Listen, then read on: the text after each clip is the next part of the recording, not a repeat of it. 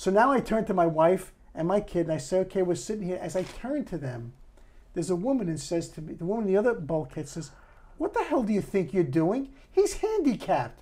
Oh, no. And I turn, and the kid is trying to get up. I go, oh, God. No, it's okay. He says, no, I want the money. I said, no, it's please sit down. And no, he gets up, and I shove him back in his seat. And the woman says, what the hell is wrong with you?